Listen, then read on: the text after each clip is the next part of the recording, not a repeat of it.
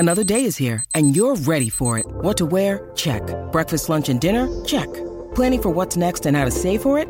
That's where Bank of America can help. For your financial to-dos, Bank of America has experts ready to help get you closer to your goals. Get started at one of our local financial centers or 24/7 in our mobile banking app. Find a location near you at bankofamerica.com/talktous. What would you like the power to do? Mobile banking requires downloading the app and is only available for select devices. Message and data rates may apply. Bank of America N.A., member FDIC. When you need mealtime inspiration, it's worth shopping Kroger, where you'll find over 30,000 mouth-watering choices that excite your inner foodie. And no matter what tasty choice you make, you'll enjoy our everyday low prices, plus extra ways to save, like digital coupons worth over $600 each week. You can also save up to $1 off per gallon at the pump with fuel points. More savings and more inspiring flavors make shopping Kroger worth it every time. Kroger, fresh for everyone. Fuel restrictions apply. See here. See what this is all about here. Thank you for calling the Cobras and Fire podcast. This call may be monitored or recorded for quality assurance purposes. If you are calling because you are Eddie Trunk and you find it confusing when people say they heard you on the Cobras and Fire podcast, press 6. Please hold. That was oddly specific. Well, you know what? Good customer service.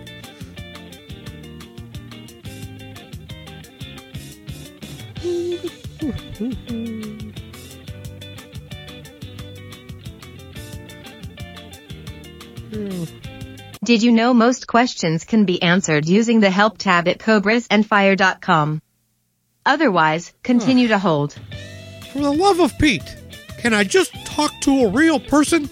Does everything have to be at a www dot? I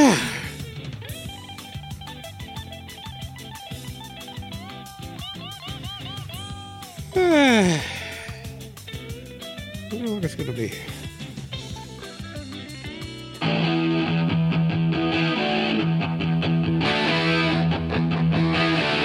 You're listening to the Cobras and Fire podcast, part of the Decibel Geek Podcast Network.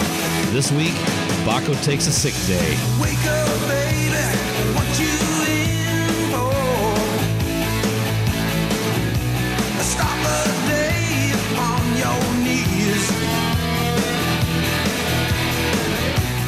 What you pissing in the wind for? It must have snowed it too much, please. East House Pinball Wizard, full tilt boson blade. The second floor Trekkie making Wall Street out the door. Tulio and Bugalucci, he the only one who stayed. Counting up the days, please no more. My fist your face, that's for sure.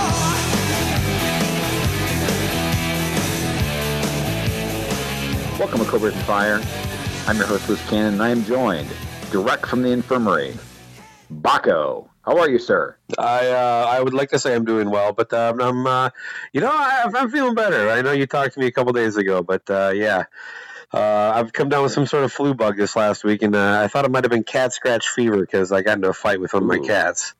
Interesting. So, Yes. But it turns out I just got the fucking flu. Interesting. Being that you said you were an unlicensed cat behaviorist, you would think that would not happen. Yeah, I'm unlicensed because I lost it recently. I guess so, man. But yeah, I'm glad to talk to you. And what are we here to talk about today? Well, we're basically saying that I need a week off. I can't perform at peak level. I actually am not feeling well, but we didn't want to kind of. We thought it was a good opportunity to we brought in a lot of new listeners in the last few months. Maybe people aren't aware of some of the older stuff. We thought we'd throw out an episode highlighting a couple of the interviews we've done, and kind of as a way to.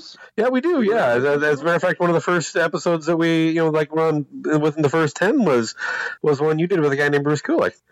Oh yeah, that's right. So we've been doing them since the beginning, sort of. We're kind of a secondhand interview show. We're not full time, but yeah. I mean, I think that's the right decision though to not do a full episode, because I can only imagine you on NyQuil, and then after the couple beers that we have to have from our listeners that have been so nice to gift us, that I would just be talking to myself. Yeah, and I should be at a state that I can actually taste it.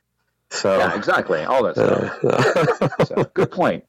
Because you taste with your nose. Yeah, it's definitely part of it. But yeah, I'm all stuffed up. I can't taste shit. I took a day off of work, actually. That's how bad it's been, man. Sure. I mean, if we had another peanut butter porter, how could you get the artificial peanut butter smell? So anyway, we hope you enjoy kind of looking back. Maybe you haven't heard these, or maybe you did and you just want to hear them again. But we're going to be back real soon next week. We'll have brand new Cobras and Fire content. We have beers from, I know we got a bunch lined up, like Barry Travis, Jay Zablewski, Stacey Sullivan, Christopher Stokes, to name a few off the top of my head. Damn. Those are the ones coming up. If you like these interviews, we got some more in the can. From Jakey Lee, KK Downey, Ron Keel, Donnie V was a fun one. I thought those are all more in the last year. Yeah, and also we have all sorts of kind of fun stuff coming that we'll just tease you with a little bit. We'll be announcing all sorts of plans for Rockin' Pod that will never happen, and and we do actually have a kind of a Pod Crash series coming up that I think the listeners will enjoy. So look for that the next month or so, that's really it. You know what I mean? Thanks for giving me a week off to basically for sick leave, and hopefully everybody will stick around. And what's that? Unpaid. What? That's unpaid, man. What? 4 years and I haven't got health insurance yet? Nope. Yeah, so the two interviews we've got today, first I'll just mention the one that we did a little yin and yang. So we got the first one is, for me, it's episode 8, where I basically bullshitted and acted as if we had a real podcast. Met Bruce Kulick down in Key West, in-person interview, and talked about everything from Meatloaf, Michael Bolton, all the way through his whole career with Kiss. So yeah, great interview. Yeah, so that was like right off the bat. So I wanted to feature that because I thought it was pretty unique. And then your interview is? We're going to throw in the Don Jamieson one. I thought it was kind of a fun conversation. Comedian, that metal show host. He had some fun stuff to say. Yeah, and I think it's great the fact that we've interviewed 2/3 of the metal show, the good 2/3. Meanwhile, Eddie Trunk's on hold on the Cobras and Fire hotline. I've been on hold long enough to listen to the entire UFO catalog. You heard that again. At some point, he's going to finally snap and make that donation to the. What is this show? I've never been on it. Everybody else is invited. Anyway, all right, Baco. I have nothing else to say. All right, man. We'll see you in a week, man. And thanks, everybody. All right, feel better.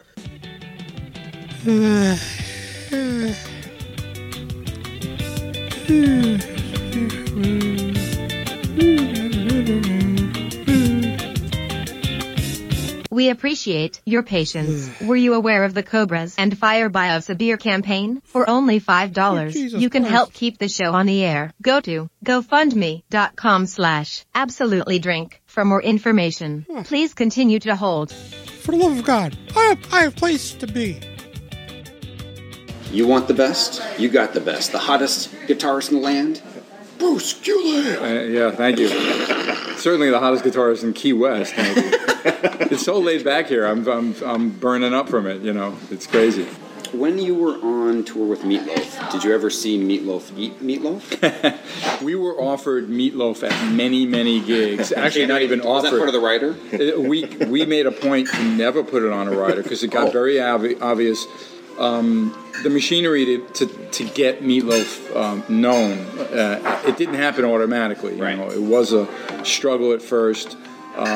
there was money behind us to tour, and I was, of course, not on the record. That's Todd Rundgren, who produced it and played all the guitar work, who I love and have worked with at the Fantasy Camp. But my brother and I were the two lead guitarists, my brother Bob and I, and it was our goal to kind of recreate. It was a big band, 9 people, you know, and Massive. and by the time we did a few early dates, like the first one with Cheap Trick, we were booed off the stage. Okay, nobody got it. But this was after Bat Out of Hell, wasn't it? Well, it was. I'm talking about really the first gigs. So yes, we were promoting the record, but no one really knew it yet. Right. Okay, so they see this. He was really large then. Okay, 300-pound guy in a tuxedo and a full band, and they're like, you know, screw you, get off the stage. You know, it was. Oh my God, you know, Meatloaf talks about it. I know. He remembers it pretty well. Anyway.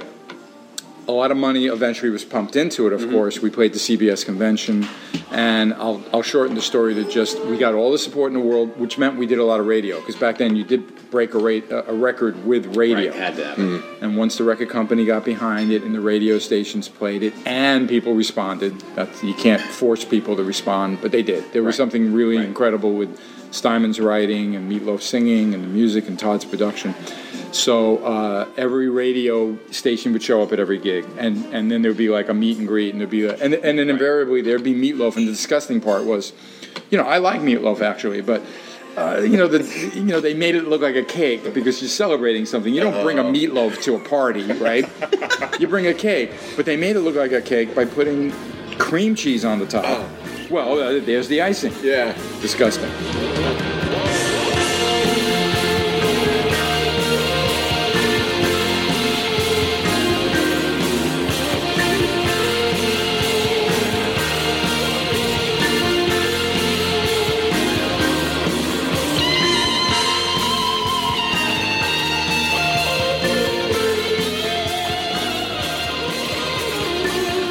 Was it with the singles that hit? Was it 2 out of 3 ain't bad, or was it Bad Out of Hell? And it finally got Bad Out of Hell was more like the album cut.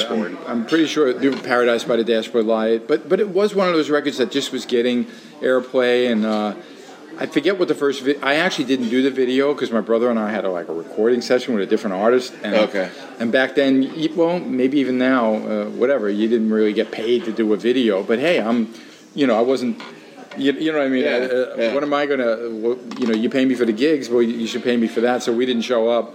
Anyway, there was plenty of live footage that got out later on, and there's a live German product from Eagle Rock, I think, of that band playing, and we did a good job. It was a good band. Lineup. Yeah. Right. And actually, if you buy any fairly recent CD of, or you go online with iTunes, the remastered version has an extra 2 live tracks, and that's my brother and I. That's your own. Okay, yeah. Oh, cool. I think Bob's on the right, I'm on the left, and I tell you, it was a great band. I'm still in touch with some of those guys, and it's amazing to think. Without that, I'm not so sure I would have understood what it would be to be with Kiss. In a big production. Right. Knowing an arena tour and flying and touring the world. So it was a very difficult year for me, but it was very important for me. Yeah, very good initiation into it. Yes, exactly. Makes sense. Mm-hmm. Is that the end of the story? That's plenty of Meatloaf.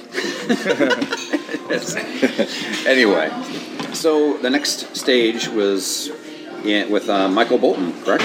Yes. I'll be honest with you. I love his music. I do. I'm a Michael Bolton fan. For my money, I don't know if it gets any better than when he sings When a Man Loves a Woman. This is the tale of Captain Jack Sparrow, pirate so brave on the 7 seas. What? A mystical quest to the island of Tortuga, raving like sway on the ocean breeze. Yeah, that was kind of weird, but we're back in the club, buying up the bar so the groupies.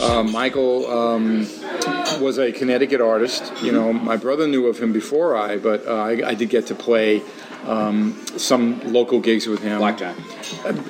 Before Blackjack, actually. I would back him in a club. He was a soul, kind of more of a blues rock artist. Yeah.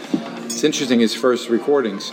And he worked really hard on putting together a couple of key songs that got some label interest, but they really wanted him to have a band. Hence, reaching out, actually, both to Bob and I. And Bob had some other things going on and wasn't that comfortable with that situation, and for me, I was attracted to it. So I carried on, signed a record deal for what was Blackjack. Gotcha.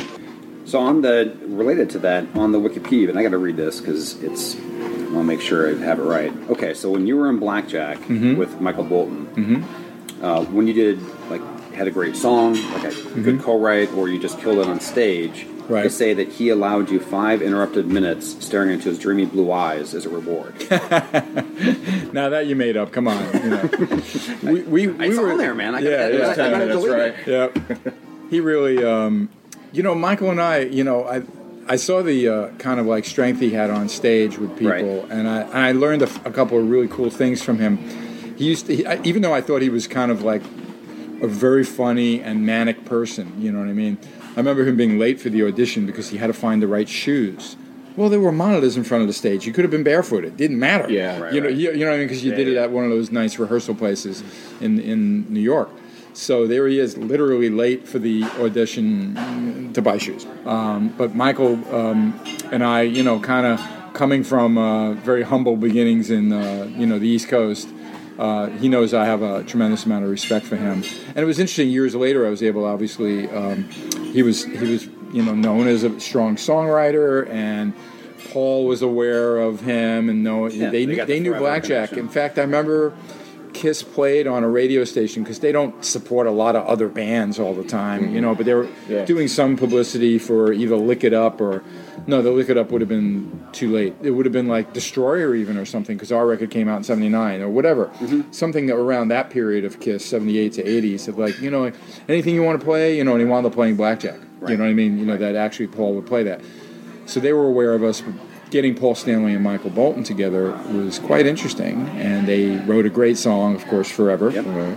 And one of your best solos. Thank you. Yeah, and I love the fact that I had that opportunity to play an acoustic solo in it. Yep. So, it's kind of interesting for something from my past to then connect to the Kiss gig, and it's still something that Michael talks about, when he's performed and all, right. And on occasion, Kiss still does it too. So, and I obviously, whenever I try to gig in my world, I'll do that. Not Grand Funk, of course, but saying when I do things related to just me. So that's kind of nice that Michael, dreamy blue eyes or not, got to write Forever. It's a privilege. Yep. But okay, so with that, that's a good segue into kind of just breaking down how I got completely into a Kissaholic and obsessed. And, there's some people who get in the 70s, etc. Sure. Well, I was 18 when Revenge hit the streets, and got it the first day, and then from there I started going back to checking out On the Shade. I did the Exposed video, and that's my next question for the Exposed video. And I just love the bigger than life everything and silliness of it. Right. Now, who cut and pasted your head? I'm glad you noticed that. Yeah. On that cover. Yeah. Well, why were you not there? What was the deal? Of course, Eric Carr and myself were there. Okay, we were filming, this wacky script that had very little of us in it. Yeah. And you have to really, put your time capsule kind of hat on, to know video, even that's going to come out on a VHS tape, was extremely new then and exciting. People, I can actually buy something that my favorite band did, and you know what I mean.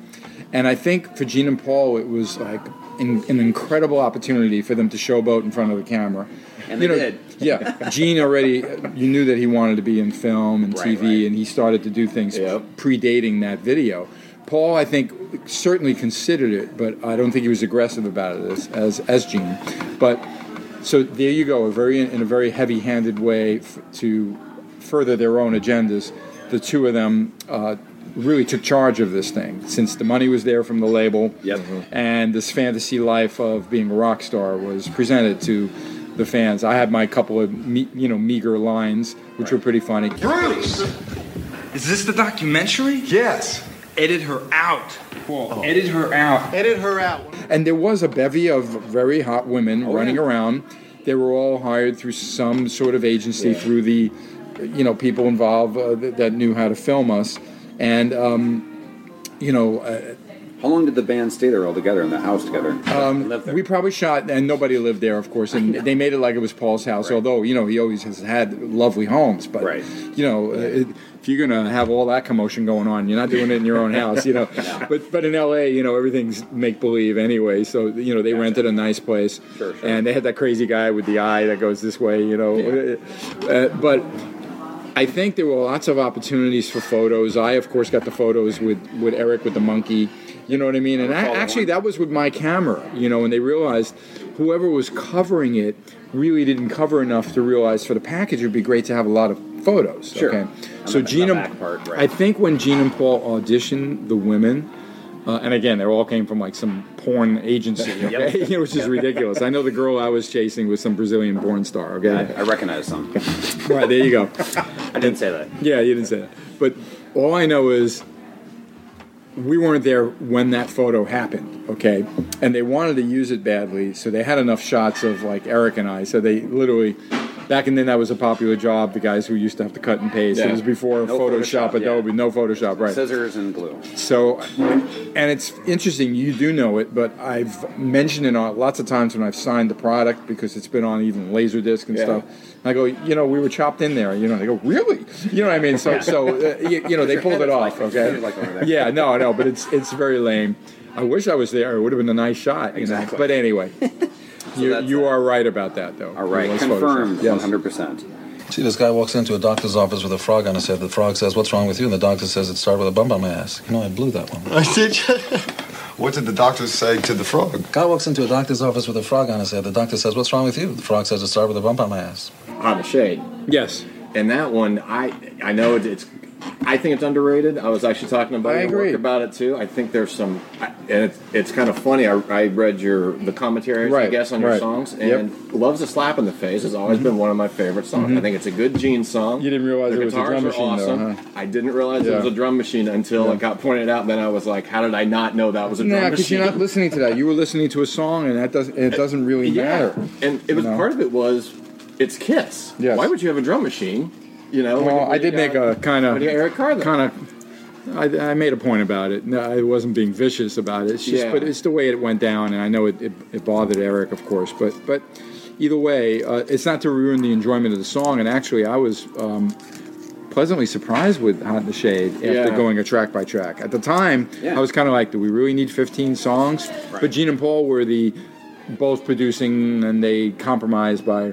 Right. No, I'll give you this one if you give me that one. Almost, I guess. But none of, look, there's some great stuff with Hot in the Shade, especially Hide Your Heart and Forever and even Cadillac Rise Dreams. to It and Cadillac. Yeah. I didn't, Cadillac Dreams. It's funny, though, because Cadillac Silver Dreams. Spoon I liked, Cadillac Dreams gets, love Silver Spoon, but Cadillac Dreams gets slogged a lot. I have no idea why. I picked on Gene about that one. Yeah. I actually said to him, I really don't like this song, but and he goes, okay, I wasn't telling him not to do it, but to me, it just seemed a little left turn. But I think he was getting into like Adamant or something. Somebody horns in it, right? Yeah, there was something different going on there that I didn't understand. I mean, look at his solo record when he finally put out Asshole was very interesting. Definitely odd. I mean, I liked the tracks that Eric and I worked on with him, but the other stuff was odd. So So anyway. Look, and every record's going to have it's not for the artist to decide which is the good track or not, and being a band in the same way that the Beatles had very varied material on every record. Right. And some people, I prefer the Lennon songs, or really Harrison has the best songs on this, or I love Ringo, whatever it is. Right. So it doesn't matter. Yeah. Yeah. And that's part of it, too, I wanted to bring up upon the Shade is, that's not something that people know, a lot of them, every single minute of the album production. Mm-hmm. So, how bad was the financial situation, or what was the decision, I guess, leading into when you? I know that you went full out on Crazy Nights with the right with Neverson and everything production, but there wasn't a bad situation for Kiss about Hot in the Shade. What happened was there was a climate of change in the music business where doing things a little more rough and ready seemed to be more popular, okay? Mm-hmm. And I do think that once the demos started coming out good at a demo studio, they didn't want to bother to move into the fancy place. You know, I'm I can't just like take a time machine back to that year and see how I was feeling or what mindset exactly they were into, but they knew that it wasn't really going to sacrifice, and even the idea of keeping the drum machine instead of recutting it for Eric was solely based on, it sounds good like this, we like it, you know what I mean? Is that a fair enough excuse to leave it? Maybe, maybe not. Yeah. But it wasn't like the band didn't have the money or they were trying to save the money. So I did take a little offense to. I didn't really care if we weren't in a fancier studio because I really liked the guy who ran this place. Right. This guy Pat was great. Pat Reagan was a very nice guy, hard worker, very very easy for us to be creative with. So in that way, that was I bet him also being the owner of that studio was a lot of the reason why we just stayed there. Yeah. Because as soon as you go somewhere else, everything changes. You know what I mean? So both of them were doing demos there. Both of them were happy with what they were getting. Right. This guy's getting it. All right, we used some tricks. We used some drum machines. He did some programming. You know, things like that. Yeah. So we just stayed that course. But to say it had anything to do with finances, no. It just had to do with, well, we went that route, and, you know, why don't we just do this? Maybe, you know, who knows? Maybe being more rough and ready with it will make it better. Yeah. I don't know. Yeah. You know, because they just kind of threw it at the wall, and it seemed a lot more true than some of the other. I mean, in the more just straight up zone. And I don't know, any other stuff from that specific album that kind of. I just thought that we worked at it. I just was surprised that we were finishing 15. Okay, but then again, a CD can hold all that material. You know, so why not? Right. Who knew that later they'd want to release it on vinyl again? Right. You know what I mean? Yeah. And back then, that was like a real teetering point. We probably put it out on vinyl, but vinyl was probably really starting to like fall off the map already. So CDs were everything in the late 80s for sure. I had it on tape. Oh, really? Yeah, okay. Because I had the Sony Walkman. Right. Yeah, the actual Walkman. By the way, tape's coming back now. Metallica just put out that cassette. You know, go figure. Now it's the #1 cassette. Of course. I don't think it has a lot of competition, though. Yeah, exactly. Lars wins another.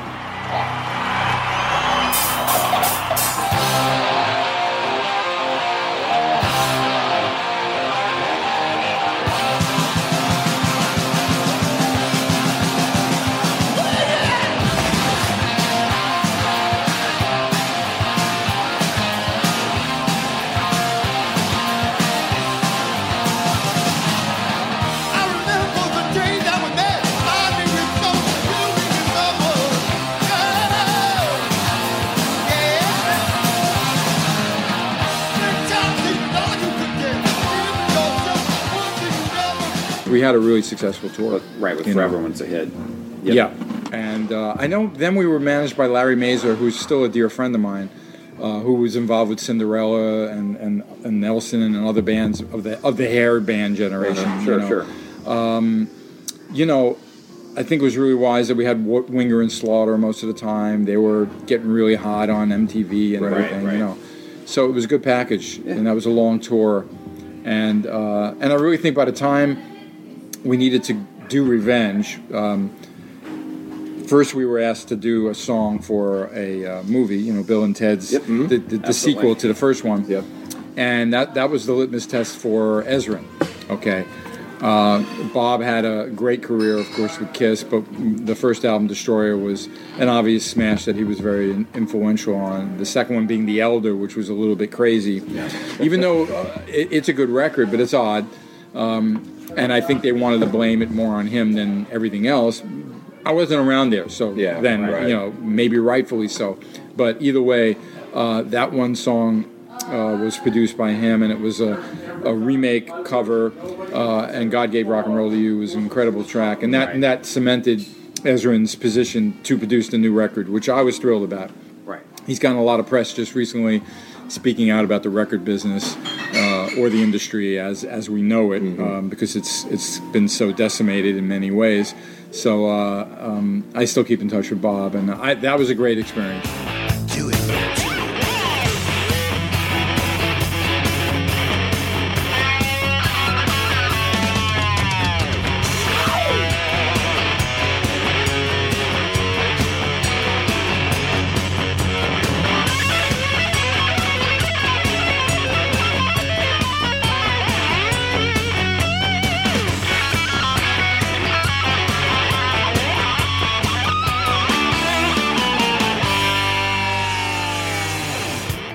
Yeah, I'd prefer when Kiss is produced.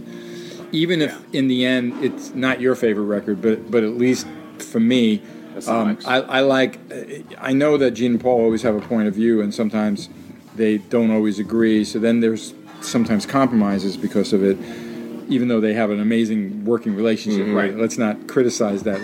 Look at the success. But the key here is an outside person isn't going to be swayed too much by that inner dynamic. You know, and even if one is a little more buddy with one than the other, which is usually what happens too, there's still that they're not in the band. Yeah. You know, but that's why for me, I'll always mention Revenge as being my favorite experience with recording with Kiss. It was a long period of time. Ezrin gave me many tasks, and I knew I was dealing with like a mad professor. You know, this guy. There's no mystery that he was involved with some amazing things. He's super talented. He is a bit eccentric at times, but that's okay. Yeah. You know, with all great talents, there's some quirks that they seem to have. You know, but I really learned a lot working with Bob. Really did. Now, did you ever pull Gene aside during that and, you know, like on Prisoner of Love and Cadillac Dreams, you just gave a little bit of feedback about the Spinal Tap reference in... No? I'm sure he was aware of it, but I don't think he cared. Yeah. Okay. And if he wasn't, I don't, you know, we're Kiss. They, you know, so what? you know what I mean? Hot down below the above, want a lot of woman with a lot of love. Well, thin to sin, but it's plain to see. It don't mean spit to me.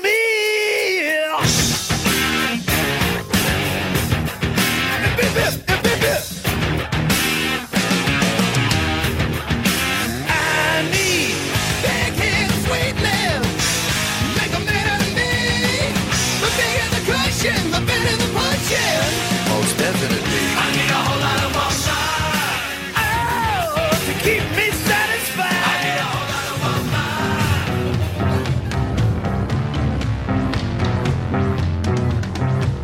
The bigger the cushion, the sweeter the pushing. That's what I said. The looser the waistband, the deeper the quicksand, or so I have read. My baby fits me like a flesh tuxedo. I like to sink her with my pink torpedo. Big bottom, talk about bum cakes. My girl's got 'em. Big bottom, drive me out of my mind. No, that Revenge, like sonically, is just that. I used to wear the thing out on headphones and just great record, amazing. Yeah. All the guitar. That's my favorite guitar work by him. Just happens to be. And there was a real point of view that the guitars would be really, you know, very vicious if necessary, and I did do as much creatively as I could to make it memorable. I knew how to double myself. I could, you know, whatever Bob threw at me, you know, and it was almost like doing a Beatle album because I see him play around with gear the way the Beatles would experiment, and I was like, why are you distorting the compressor? Check it out. You know what I mean? I hear it by itself, doesn't sound good. Then in the track, you know, that guitar part with the other one, I'm like, that sounds great. You know, again, these kind of like very creative, you know, techniques to do things really special. So again, that was a great experience. I have actually a follow up to Revenge. One question actually. Car Jam. Car Jam's phenomenal. Thank you. It's just, and it's a great tribute to Eric Carr, obviously, when he passed. On your blog again, or on your website, you talked about how you were in there the next day after Eric's. Yeah, we flew back, and whatever the next day to work, we're back in the studio. Yeah. What was it? So it was just we got to get this down. Yeah. And it was just pressure on. Well, how did you kind of do it? Once they realized that they wanted to add that to the record because they did have those tapes, even though it was something from the past that Ace was involved in too. Right. But the drum solo would be perfect as a tribute to Eric. I'm glad I didn't know the song too much in the earlier version or any remake of it. So for me, I was really fresh on it. And, I'll be honest, and I think I've said it before, but it's true. That was devastating for everybody, emotionally. So to work and play your instruments and be creative and do something like a tribute, it wasn't. That was good therapy. Yeah, that's so good. I did enjoy playing the guitar. I remember it was just my old Les Paul plugged into the Marshall. There aren't a lot of, crazy pedals or wacky sounds. It was very straight ahead, and I did my guitar riffs, and it came out really good. It's tight. Mm-hmm. I mean, especially for instrumental, sometimes it can go one way or the other. Sure. It's always awesome. I mean, if I could think of a band, it would be like I would think Moby Dick, from Zeppelin. Yeah. So it's guitar and drums, and the drummer's going to go wild, So it was great to add that to the record. That was good. Yeah. Mm-hmm. And that actually it was Rob and I's first concert was Revenge. Okay. Mm-hmm. And we saw you in Fort Wayne? Fort Wayne, Indiana. Lined up as the day of general admission shows, and it was in the winter. It was cold. I can't remember that time period. Yeah, we did tour late in the year. That time. Yeah, it was definitely cold. But like 92 to 95. Mm-hmm. Not to take away from anybody else, I think you guys were the tightest unit. I don't disagree with that. I bet you don't. But look, there were a lot of great years with Eric Carr. But there was something about once we got Eric in the band, Eric Singer, and we had that Revenge record because that was really Eric's introduction to recording with Kiss. We had this. I guess there was a new vibe and a hunger to be great, and then to celebrate some of the old material as well. We actually dug into the past a little more than I did during the other years. And Eric being a big Kiss fan, actually, by nature, Eric Singer, he went to see them, when they came to Cleveland, you know what I mean? Yeah. So all of a sudden we're doing, like She or Watching You, and it's the greatest set list. Yeah. Everything that was great about your era. Right. About that, and then... So I was excited to... bring it up a notch. It's not like I have a favorite one, but I do most of the time. Well, if I'm trying to show somebody some arrangements from the Asylum record, it will be more likely versions live with Eric Carr. Okay. But the later stuff, if we're going, then it's usually from a Live 3 or some of the cool bootlegs that I have with Eric Singer and myself. Right. And there's some really, great gigs that we used to do. I was very, very proud of that band. Well, Live 3 kind of shows that. And so does Unplugged, That was the four of us. Yeah. And then, of course, the special couple tracks that had the other guys, Yeah. But, yeah, great band.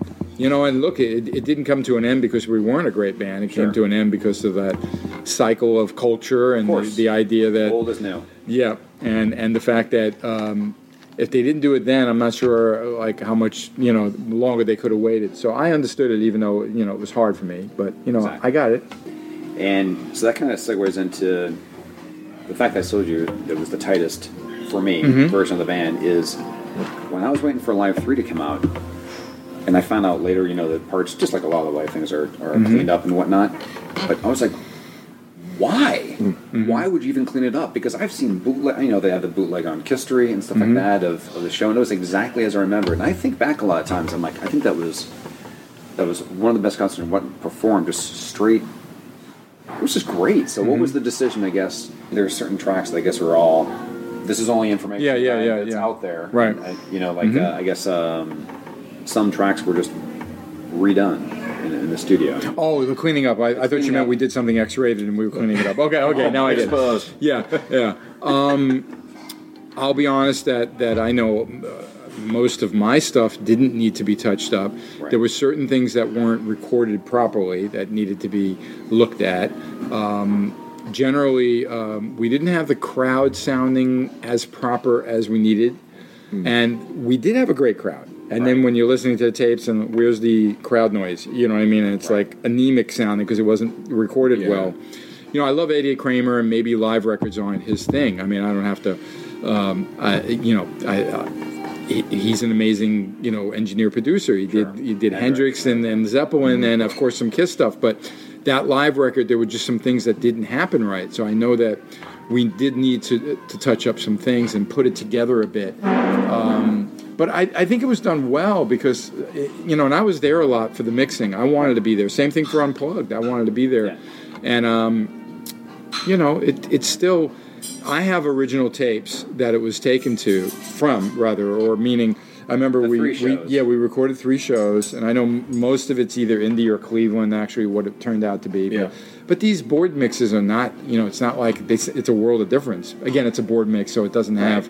You can't put out a board mix because you get the moves from the mixer. You don't really get what it sounds like in the crowd. Sure. But I don't think a lot was repaired. But I do know there was a lot of issues with the. Crowd noise, some of the drum things, although Eric never redid the drums, but I might have actually touched up a couple of guitar things, maybe some vocal things, some introductions maybe needed to be done, but it's a long time ago, so I don't really remember. I was just kind of shocked because of all the times that needed some cleaning up. It didn't seem like that was the I know for a fact that, and I can't swear to everything that was or wasn't done, but I can tell you it was less than what was done other ones on a live 1 and 2, and I wasn't around then, but I've just heard things that like, oh yeah, we did this to that, I mean, I don't even know what they did. Although those records, they defined Kiss in that generation, so even I was, like, whoa, listen to this, I prefer those versions to a lot of the studio stuff. Yeah, all of the studio stuff. So and anytime anyone wants to say to me, oh, I love a Live 3, and I've gotten that a lot. I never feel like guilty in the least, as if like, we fooled you. No, I mean, I'm always like, thanks, because I'd say 95% of what I believed I played and Eric played, and even probably the bass, just maybe some of the vocal stuff was touched up. Is from the performance, Sure.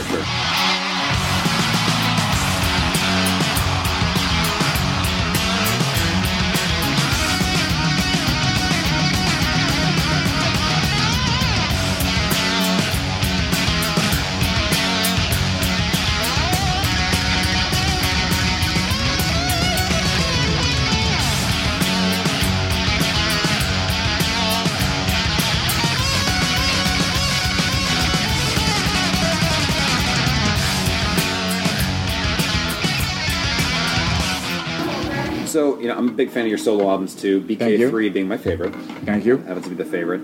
But, if I had to put my second on the list, I would say that my favorite solo album by you is Carnival of Souls. You're cheating there because it's a Kiss album. I know that. But I know. You wrote so much. Yeah, on that. But again, I was fortunate to be very creative in a mode that they were looking for riffs. They wanted a darker, uglier, meaner revenge. Okay, sure. So I've told this a million times, but it's true. Well, if you like that record, you could thank me because my creativity at the time was pretty good by doing darker, uglier, meaner riffs, and feeding them, both Gene and Paul. But honestly, and if you hate it, but that's what they wanted. Exactly. Don't blame me, okay? I mean, so I know there's a guy that just wrote my website, that my merch girl will take care of. Carnival Soul is my favorite record. He's from Ireland, and he's going to send the album in to have me sign and ship it back. That one product. I mean, it costs money to ship and all that, but that's what it means to him. You see what I mean? Yeah. And I get that. I'm proud of the record, even though I do think it could have been mixed better, but there was a lot of stress going 100%. On then. Yeah. Toby was under a lot of grief from more Gene than Paul. Paul was already, the reunion's going to happen, so, no, whatever. Yeah. His attention was distracted, right. And there wasn't much I could do to save it. Gene would come in there and in a heavy-handed way, wait a minute, turn up the faders, like, so I think it was really hard for Toby to keep control. But anyway, the vibe of the record, it's not like it's the worst sounding album, but I just know that it could be mixed better. But I'm proud of some of it, even more than some other things. But it was an interesting time for the band. Absolutely. For me, imagine this. Here I am. Wow, now I got 9 co-writes on a Kiss album. Mm-hmm. Wow.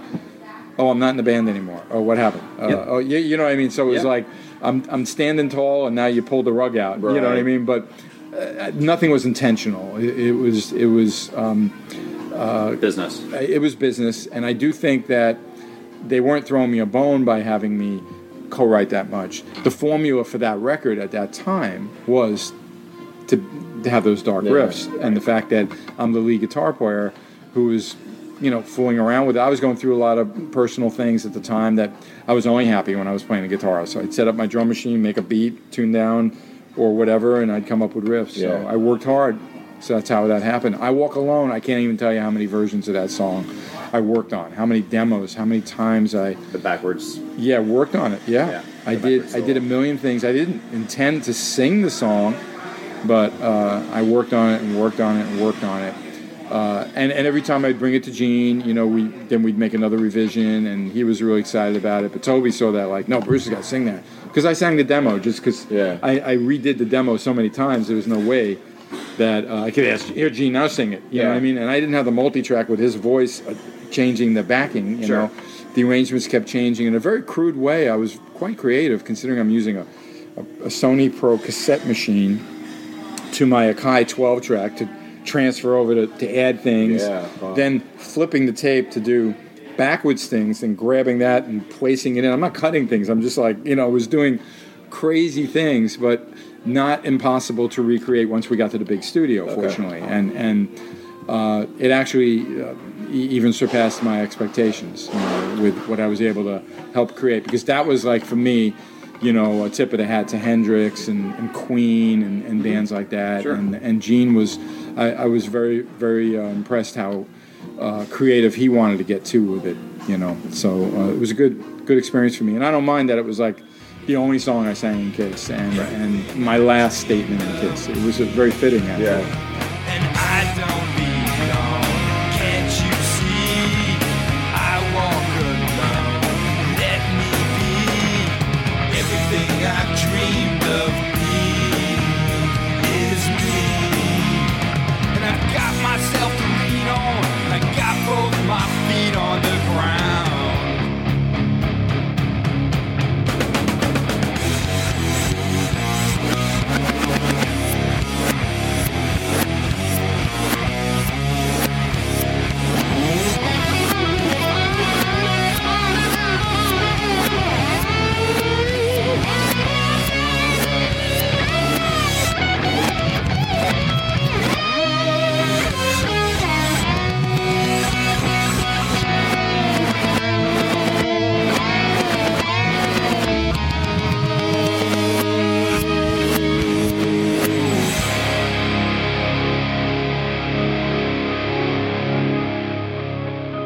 So they just recently had on Decibel Geek they do this thing called Albums Unleashed, where they sit down with a producer. Right. And they actually had Toby Wright there. Okay, yeah. I didn't follow all that, and I've had a couple people tell me. Okay. I have to listen to that. I saved the info. Yeah. Because I know he talks about Carnival Souls a lot in depth, right? He does, but and that's why I was going to ask you this if you had a better recollection. His recollection is kind of, I just heard the song again, now I remember about this, and things like that. That's why I got to listen. He might spark some memories for me, too. Yeah. So, but his vibe was, or his memory was that when the call came in, that, we're getting the band back together and everything within the studio, that they basically left you to kind of finish it. I think was kind of the vibe. Well, you had so much involvement in it that it was like, we got to start this. Well, at a certain point, that's like half true.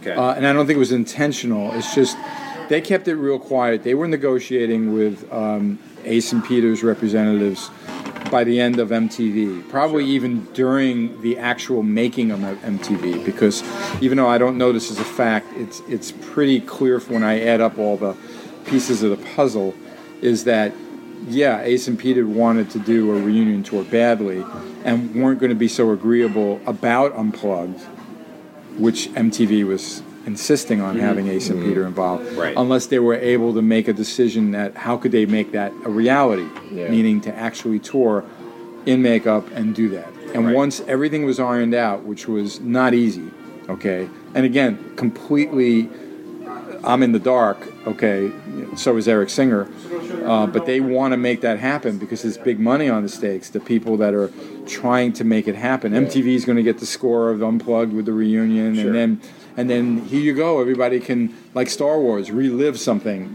after it's been gone all those years, So by the time that they were willing to talk to Eric and I and explain what was going to happen, we were a little more than halfway, almost 3/4 done with the record. Gotcha. So the meat and potatoes of the record, we were all there. Everybody was doing their job. Nobody was thinking about the reunion tour. They may have had some phone calls on break, or they may have had contracts on their desks back at their homes. Okay, once that was the beans were spilled, as they say, and we have our conversation, which I totally got. There was a commitment and money spent to record a record, so it's not like we're stopping the record because of the reunion tour. Right. But yeah, their focus, because they had a lot to deal with, because now they knew it was full tilt. Okay. See, full tilt. Yeah, Kiss is going to put on the makeup. That's the lovely kitchen staff here at the beautiful Waldorf Astoria in Key West. Anyway, at that point, I mean, really, there was probably just lead stuff left, and maybe some vocal things, and the finishing touches of the record, and then the mixes. Right. Of course, I was going to be there. Yeah. You know, and if it meant both of them weren't there, we carried on because Gene trusted me, and so did Paul, and. Yeah, Paul was bringing, let me see if the boots fit, you know, and he's trying them on at the studio, you know what I mean? I'm kind of like, brought them in. You know, I'm like, you know, but, you know, look, I was supportive because they weren't, you know, saying, all right, in 2 weeks your paycheck ends. You know what I mean? They were very clear that they were going to take care of Eric and I for a year. And really, they didn't know what was going to happen. I mean, obviously, once they put tickets on sale and started selling out, but what if Ace or Peter went, you know, completely rogue? Yeah. Then what do they have? Yeah. Yep. So they knew to keep this thing, you know, kind of like solid and still have Eric and I as you know, something that they can fall back on if they had to, which was smart of them, and obviously a better cushion for me and Eric, so that we can get into the next, you know, phase of our careers, you know. Yeah. So I can't really take all that credit. It's just I was there, and certainly up until that point, Gene and Paul were dedicated. Yeah. After that, it got a little bit distracting. Right. And I think for Toby, even though he got it too, who can blame them to try this, you know? And they were right, because it became hugely successful. But, you know, the focus wasn't quite the same. Right. That changed. Yeah. Did it take time after it, you know, when you're like, let go, I guess, you know, that we're going to go in this direction, to like process the entire experience and been like, well, that was that, and now I've got to move on. I kind of, to be honest, I always feared the reunion because I knew Ace and Peter would have loved to be in the band. Right. So for me, it wasn't as shocking as it was for Eric. Eric Singer didn't think Peter could play, and he was wrong, because Peter didn't do horribly at all. Yeah. You know? So for me, I was kind of always in the back of my mind. I was shocked I got 12 years out of it, if you get what I mean. Yeah. Right. So it wasn't too much of a shock, but I knew that I'd have to start from the bottom again, in a sense, which is what I did with John Corabi with Union. So let's go into your solo albums. Mm-hmm. If you could kind of break down, because I know Rob has less of a threshold for instrumentals, but I like instrumentals in general. But I try to keep it melodic, the instrumentals. Yeah, that's what I'm saying. Like, what is the art of? Because I love Paradise and Monster Island. Right. What's the art of not making an instrumental? Well, there's you know what I mean? Yeah, too much of a wank fest. Okay. Correct. Yep. Look at me, look at me, look at me. That's a riff. Eric sings that very well. Anyway. I'll give you just the backstory on the 3 records, because they all have an evolution of myself, okay? Audio Dog, by the time Union ended, I realized I want to do a solo record, you know? I mean, it's not so much that we all, like, broke up the band. It's just we hit that wall where we didn't know what we could do, you know, because we just did it all. And I had a lot of leftover material that I showed Kiss that I didn't get to. I mean, Old Man Wise for Union was something left over from Gene and I, okay? I just want to jump in. Well, how did you get connected to Kurt? And Kurt Cuomo was someone I met through... There's so many songs, right. Kurt I met through Paul Stanley, because Kurt and Paul wrote some things when Paul was, you know, kind of dabbling in just being, like, writing songs. Not necessarily for Kiss, you know, to have, like, a catalog, because that was very popular then, and there were publishing deals and people that would put you together with different people, and somehow Kurt and him got along, and that's how I met him. and I got involved with Kurt. I asked Kurt to help out with the Union record, and then past that, I realized the first solo record, obviously Kurt could help me too, so I recorded it at his studio. But that all the material from that started with stuff in the closet that were left over. I remember Gene liking this music, but we never developed it. You know what I mean? Yeah. What do I do with it? Yeah, right. And then a few of them were obvious that I wanted to be able to sing, and some were just like, I hear a melody for this. This could be my way of doing a Joe Satriani. No, I'm not Joe Satriani. He's even more. He's really technically amazing, but still, give it a theme thing, and then play fancy things, and so. I didn't have a formula, but I did have an instinct as to what song should be instrumental and what song do I have to sing. Mm-hmm. And I was being brave coming out. I realized, I sang "I Walk Alone," and I think nobody complained. The Kiss fans reacted, so I'll sing some of these. So then I moved forward and started to write more lyric things, and I was proud of Audio Dog. I think it was a great reflection of me having this attitude. If I have to sell it from the trunk of my car, that's what I used to say. Little did I know that DIY kind of thing was really the future of business. Stage at that point. Yeah, and I didn't look for a record deal. I didn't ask anybody to help. I funded it myself, recorded it with Kurt, started printing 1,000, another 1,000, another 1,000. I probably sold close to 10,000 of that thing through those years, which was amazing. That's on the website. Right. Yeah. And then I did distribute it to some. There were more of that back then in 2001 than there is now. But that's what I did. Okay. Transformer, I realized, 2 years went by and I'm busy with Grand Funk, traveling all around America, and I'm just like, let me write this. Well, let me write this. And I just started writing the lyrics on the planes, keep me busy. I know I can sing this, whatever. And I pushed myself again to get in the studio. That one I asked John to sing a song on. Yep. And there's Transformer. Okay. By the time I was finished with that is when I met this young guy, Jeremy Rubolino, who's actually related to Ezrin, who was a huge Kiss fan. That I knew he worked with Bret Michaels and a few other people in L.A. and a young guy at the time. And he wanted to get involved with Transformer, but I was already, getting ready to master it or whatever. Okay. So I said, well, when I'm ready to start writing again, we'll get together. So I started working with him on BK3. Now, I didn't know it would take us like 4 years to write it and put it out. But I didn't know that. Yeah, I started actually writing songs in 2006. It took that long. Wow. But there was a whole process with it, and the touring and the working, prevented. And then we cut some things that we didn't finish. Excuse me, one of those actually wound up on iTunes, as the bonus track, okay? I did get to finish it about a year ago when I put it out up there.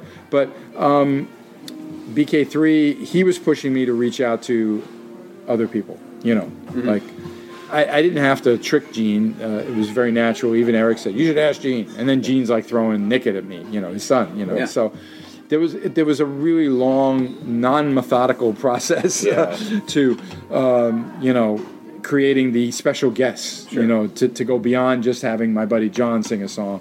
So all of a sudden you have a Doug Feiger from the Knack, and then Tobias Sammet from, these famous German band, Ed Guy and Avantasia, and then Steve Lukather to jam solos with me on the one instrumental, okay?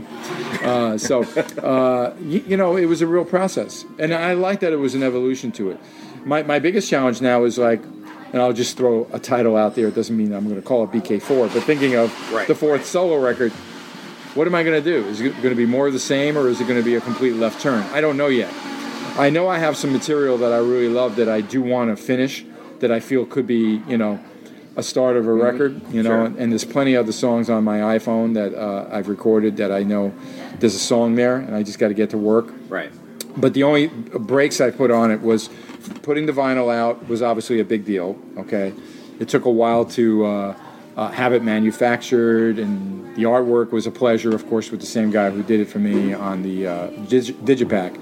And I only started shipping it like 2 weeks ago. And it's been crazy, actually, because there was a huge flurry of orders. It's doing great, and I'm very proud of it. And sonically, I was thrilled when I got to test pressing. And I'm hoping in the future I could do vinyl for the other product, too, But the other news that's also interesting that's kept me from having the time. Look, a trip to Australia takes months to arrange, but then you're gone for 2 weeks, you know, and then I'm back on the road with Grand Funk, and then I'm selling the BK3, and now I've been doing a lot of stuff regarding this other project called KKB. It's my first band. I was 20.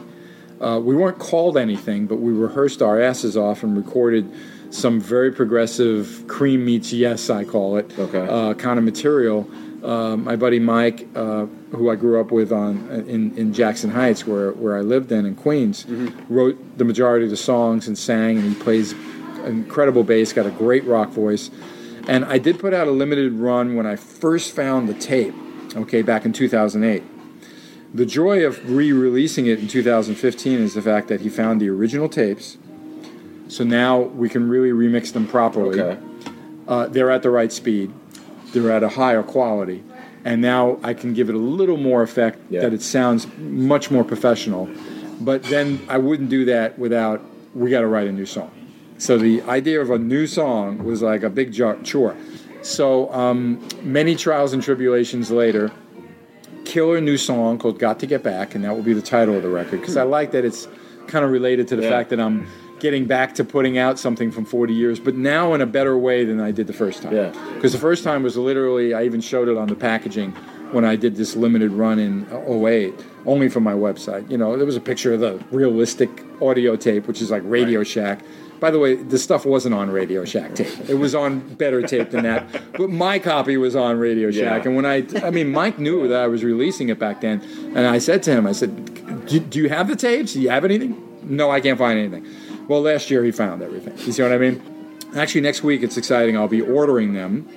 I decided to do, again, a limited edition. And I'm going to add in, I just ordered the picks. They're on their way, guitar pick, you know. Nice. And then I'm looking at, I'm not 100% yet, but I'm looking at a download card so that this way they're also getting that opportunity to put it on their computer, they don't have to burn it themselves. Even though I think my fans love physical, but it is going to be a 6-panel, gatefold, digipack kind of thing. And I'm looking at a photo card because I really would like them to have a souvenir from it too. And then the flip side would be the real story of why KKB needs to be released in 75. You know, I mean, the discovery of the tapes, you know, the new song. And what's really funny about the new song is, first of all, I love it, and all my friends that have heard it freak over it. But it's just, it sounds like maybe from 40 years ago. That's what's weird. And it's hard to do that. It's hard to put yourself in a little time capsule. I mean, the production, too. Yeah.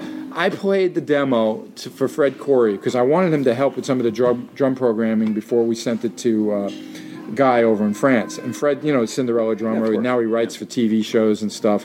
And we're good friends. And he got all confused. He got that KKB was 40 years old, but he didn't get that was a new song. So when we finally had the conversation about what I wanted him to do, he goes like, all right, so this song I got, man, it's cool. 40 years old, huh? It sounds great. 40 years ago. Wow. And I'm going, no. That's a new song, but I need you to listen to some of the other ones. You know what I mean? Just so he had a reference point, you know. No, come on, Bruce. That song's 40 years old. You know what I mean? He was insisting to me that we didn't just write it this year, you know. So anyway, it's going to be a great package, a limited run. It will be on my website. I'm finally excited about it. And I'll put it up on iTunes too. Why not? Even though I don't know. You see, the game with all that, with iTunes and Spotify and Pandora is once you go through one of the companies that does it, like TuneCore, CD Baby, and people like that, then you're able to have them serve it everywhere. Because right now, if you don't have that, we all know that streaming pays poop. I still support buying music. I have to learn classic rock band stuff all the time for the fantasy camp. Oh, Pat Travers is the guest. You know, I know some of Pat Travers songs. Do I own any of it? No. I go to iTunes, I listen, I go like, this is good. Click, buy the greatest hits, buy the packet, whatever. And now I have it. Is it a vinyl? No. Did it break the bank? No. But that's what's unbelievable. People will go, yeah, I'll check out your BK3. And then the fan's listening on not iTunes. He's listening on YouTube. That's even worse. I know. Thank you. I'm very impressed with what my engineer friend, Brian, who worked on BK3 did to these vintage tapes. It sounds killer. And I'm excited about that. So hopefully that, I'll guess that by June, that should be ready. She's running, she hides, but you got to get back. She's running, she hides, but you got to get back and get back and get back and get back.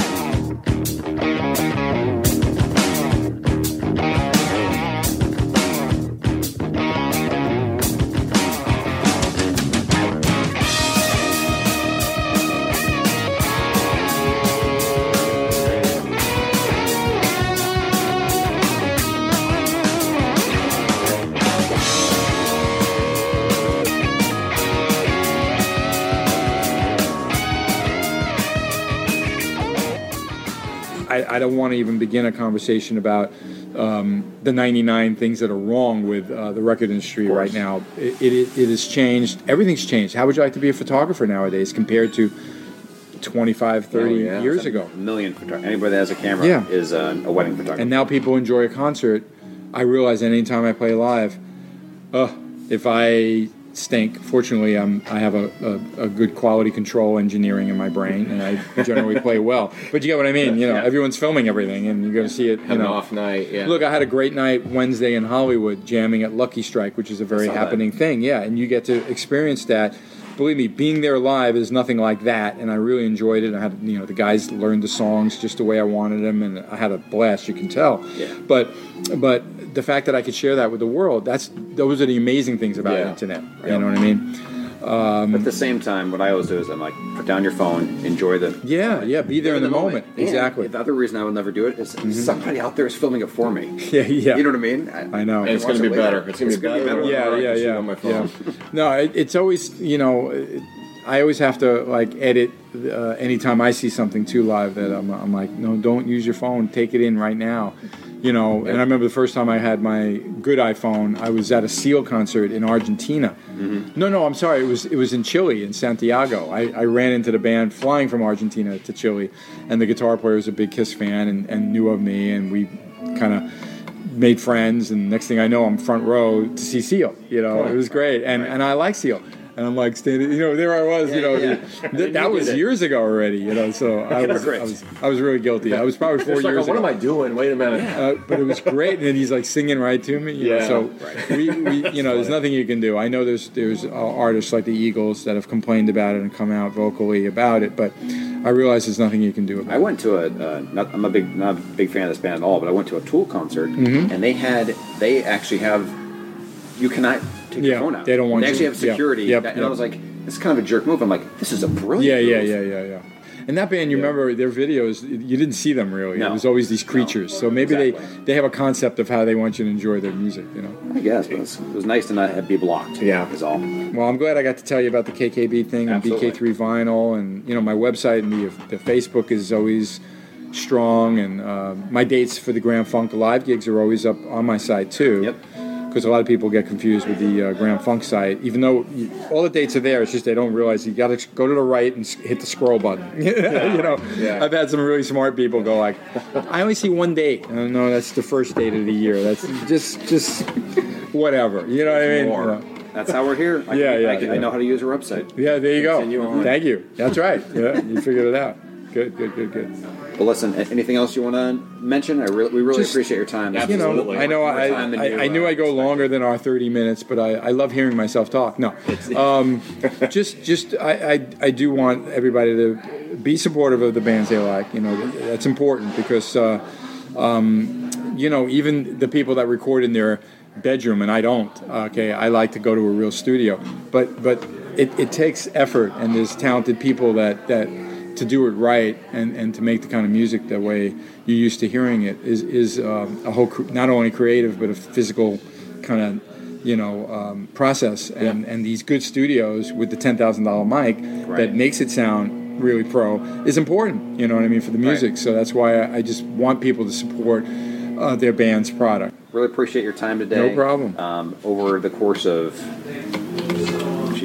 more than half my life, I've listened to between Kiss and Union and your solo stuff.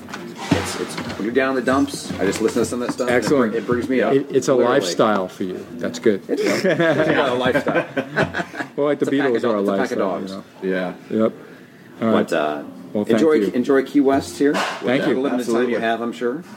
Go down to Duval. Try and make it enjoy. And if you want, you can borrow my scooter. Yeah. That's fun.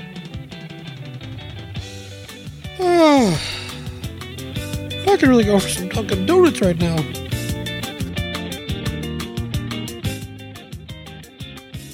Well, I'm here with Don Jamieson, a comedian from, that metal show, obviously a lot of people know you from. You have a new album coming out on the 21st called Communication Breakdown on Metal Blade Records. I haven't, other than mispronouncing words, I got all that right, correct? That wasn't bad.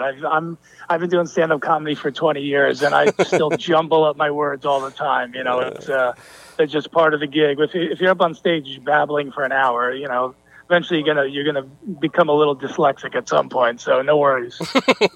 All right. Before we get into all of this, there's one thing I really wanted to touch on. I'm hoping I can get you to elaborate. I heard a little bit of you talking about your distaste for, or I don't know, whatever you want to call it, disgust for the Big Bang Theory. Can you share with me exactly what is entirely wrong with the Big Bang Theory? Because I've heard other comics say it too. Well, it's this. This is what it is in a nutshell. It's just we're in the age of nerd humor, and look, I've been a rock and roll guy my whole life. My favorite comics are Dice, Richard Pryor, George Carlin, guys who are groundbreakers, guys who always push the envelope, guys who always walk the edge at all times in their careers. I'm not watching nerd humor with this goofy, I don't even know what kind of humor it is. Like, I don't even, thank God there's a laugh track, because I wouldn't even know where to laugh at some of these jokes, because I don't go to Star Trek conventions. I don't like Star Wars. I don't like any of that stuff. So I don't get that humor. I don't like it. So that's it. I mean, the nerd humor, and look, it's popular, obviously. I mean, recording an album, in Cuyahoga Falls, Ohio, and they're all millionaires. So what do I know? Well, if they needed a recurring metalhead character, would you be up for it? What, are you kidding me? In a second, they'd be my favorite people in the world after that. Of course. As you go in your career, you always want. I've been lucky. I've been able to do all the things I've wanted to do, pretty much the way I've wanted to do them. Mm-hmm. But there is a certain. I'm 50, dude. I love doing comedy. I love releasing albums, especially on a heavy metal label. But the truth is, man, after a while, you sort of go, look, I'll take one crappy sitcom just to get some FU money, and then I could just take a deep breath and relax, for the next, whatever is left of my career. So yes, I would definitely be willing to take any kind of recurring role on anything. Well, I'm all for it. So whatever show needs you, they got my endorsement. Thanks, man. Do you think there are like nerds, especially like in our age group, because that find it offensive that it's now kind of okay to be like those people? I mean, like, because I don't know, you're a little bit older than me if you're 50, but you had to have a time in your life when it wasn't exactly the cool thing to wear a Kiss t-shirt or something like that. Now you can get them at frickin' Target or Penny's or anything like that. You know what I mean?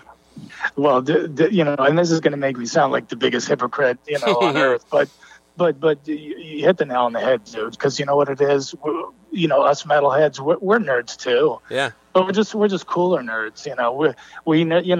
Again, people in my age group. We drink more. Well, we definitely drink more.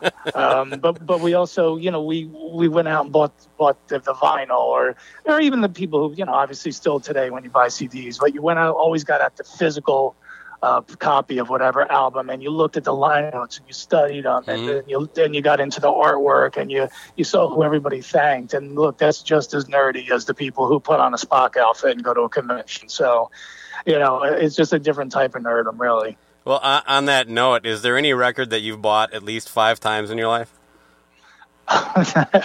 Yeah, there's definitely a bunch of Motorhead albums that I have.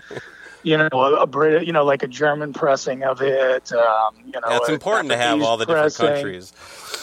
Yeah, well, now that metal show is canceled, I don't buy as many different versions of albums as I used to. But I am definitely that way, where I've got to have, if this one's a limited edition, or if this, like you find an album with the songs in a different order, like it was pressed in India, so the songs are in a completely different order. So you're like, okay, I gotta spend $75 to get that, and all right, this one has a bonus track that you couldn't get in America, so I got to have that one. So yeah, it's total nerdom.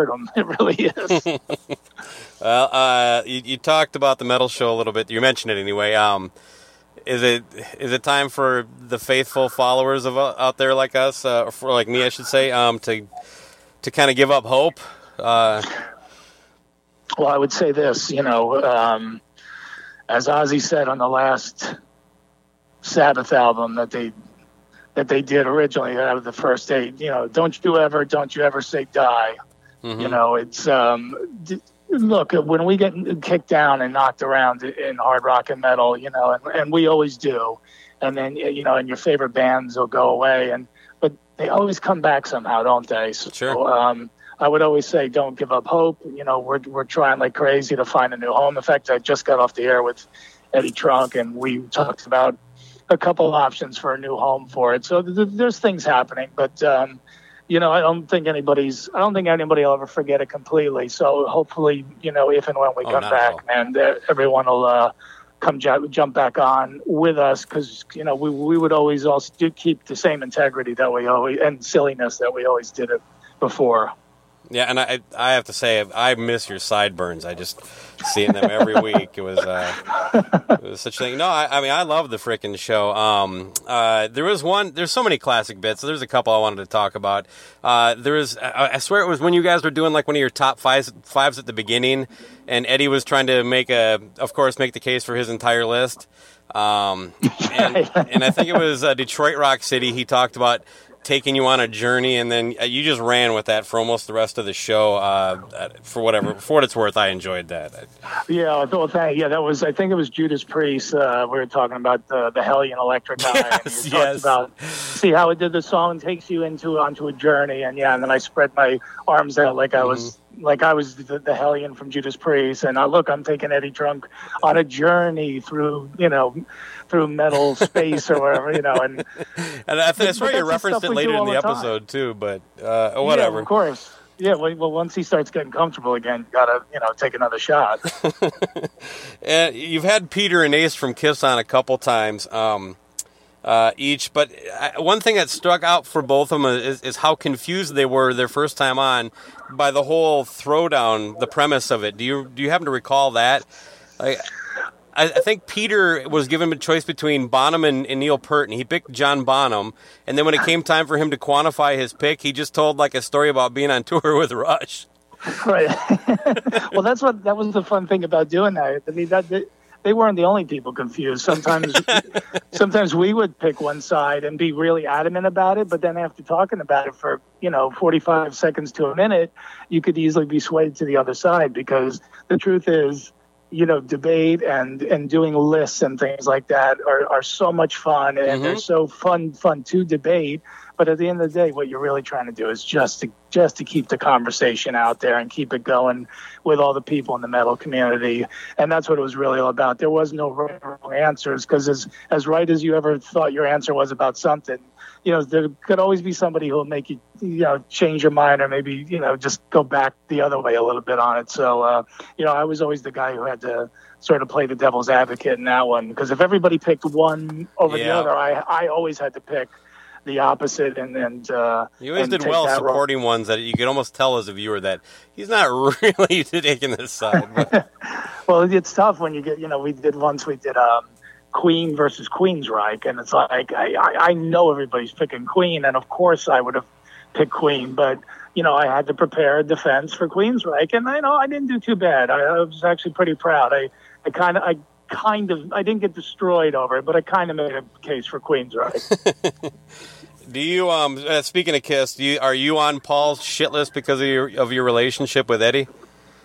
Well, I'm not blocked on Twitter or anything by him, so I guess I'm okay. And I tweet at him once in a while. I mean, I follow him, and he posts some cool stuff, and then sometimes I'll comment back. So I think I'm okay, but I think it's when the times we were all out, like together at the same, like an event or something, then Jim and I would be guilty by association. But I don't think he gives me a lot of thought, to be honest. Well, yeah, that's probably true. But that whole thing is kind of baffling to a lot of people. But we'll move on.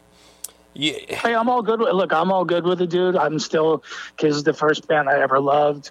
Whatever, hang up he has no impact on me as a fan. I still could listen to all my Kiss albums and love them just as much as I did back then. And look, he doesn't owe it to us to have ever come on the show. It would have been great. It's more of a disappointment to the Kiss fans who said, "Hey, come on, we want to see Gene and Paul on the show." But they decided not to, and it's all good. Gene's out touring, doing a solo tour right now, and I can't wait to go see it. I'm excited. Yeah, I mean, that's great. You touched on something that I think a lot of I don't know. It seems like. Let me just try to get to this. That Kiss fans especially, but just metalheads in general, like you basically just said, Paul and Kiss have given us more than enough. You know what I mean? More than almost any band ever has. And yeah, maybe he's not the most personable guy at times, but you don't have to hate the band because you didn't like something he said. You know? No, yeah, because that's it. You know, look, life's too short. Number one, number two, like I said, he's not putting a lot of thought into me, which is, you know, you think he's sitting home right now going, you know, I know Jameson's got that album coming out this week. Maybe I should, you know, send him a tweet or give him a buzz or whatever. But he actually, you know, we took a few jabs at him over the years on that metal show. Nothing bad, all in good fun, absolutely. And he had the opportunity, I think, because he'd probably been asked like so many times, and he was speaking in front of a bunch of students at some kind of event, and someone asked him, of course, how come you don't do that metal show? And his response was, "Oh, that show's a little like Wayne's World, isn't it?" And it got a big laugh, and of course, everyone started asking Eddie and Jim and I about it. And I go, yeah, it was a funny line. I laughed too. I mean, that was, you know, look, we took a jab at him. He took a jab at us. And the truth is, we are a little like Wayne's World, you know. But, you know, you definitely can't question where our heart is. We might be a little goofy and a little silly, but, you know, we were what we were. So I totally appreciate that. I thought that was a funny line, and I give him credit for that. And I should not be holding out hope that he's waiting to see who Baco interviews next, and then it's Don Jamieson. So. Well, you know, you never know. I mean, like he's pretty involved in you know what people say about him on the internet. So we'll see what happens. We'll see. You know, this could be good for both of us. Yeah. Okay. Let's hope so. The Monsters of Rock cruise. You've done that at least once, right? I had some questions on that. Yeah, I did. I've done 4 now. Jesus. Do you hang out with everybody when you're not performing? Like, do you walk around the cruise and everything? Oh yeah, of course. Yeah, I mean, I'm. You know, they've been so great to me. But I always tell them, listen, don't waste the big cabin on me. You know, I know they treat you like a king, and I love that. But I said, look, you're sell that cabin and make some money on it. Give me a small cabin, just give me the smallest cabin and I just want a balcony, because honestly, I'm not going to be in there, man. So it's a waste of time for me to have a suite where I'm in there for basically just to sleep for 5 or 6 hours a night. So yeah, man, I am out the whole time. I'm introducing bands. I'm hanging out with fans. I'm hanging out with the musicians. You know, I'm swimming in the pool. You know, I get off and do the excursions. You know, if we go to the Bahamas or wherever. So yeah, man, I'm active the whole time. The guy I co-host the show with, his fake name is Loose Cannon. And we talk about how a couple times anyway, how sometimes at certain shows the audience can be a bit of an ego boost as far as making you feel better about yourself. You know what I mean? Metalheads can be pretty extreme. They're not always the cleanest. You ever run into any uncomfortable situations on the cruise because you're just jammed in there? Well, if you're asking me if I've caught any STDs so far, I haven't. But have you tried? Well, I use a condom, so I feel pretty good. You sound disappointed in that, Emily. Yeah. I'm bummed now. But no, you know what, man? I'll tell you, it's 99 out of 100 people are cool. Yes, when it gets late at night, when people have been drinking since noon, and now it's like 1 a.m, it could get a little hairy. But you know, then that's when you go, you know, I'm going to go to my cabin now and get some sleep. So. No, I really enjoy doing it. I'm a real social dude, man. I like to be out and be hanging with people. If I go on one of those cruises, I'm just sitting in my cabin. It's, you know, like what do I get out of it? Sure, I get to perform and I get to see some great bands. But if the rest of the time I'm just stuck in a cabin, you know, that's no fun. Well, you know, there's no way Paul Stanley's walking around the Kiss cruise. No. Now, in fairness, I'll just say this because we were kind of like talking a little cheap at him. It would be a much different experience for him walking around a Kiss cruise than I suppose you would be at the Monsters of Rock. And I still got to believe it'd be a bit of a pain in the butt for you, but.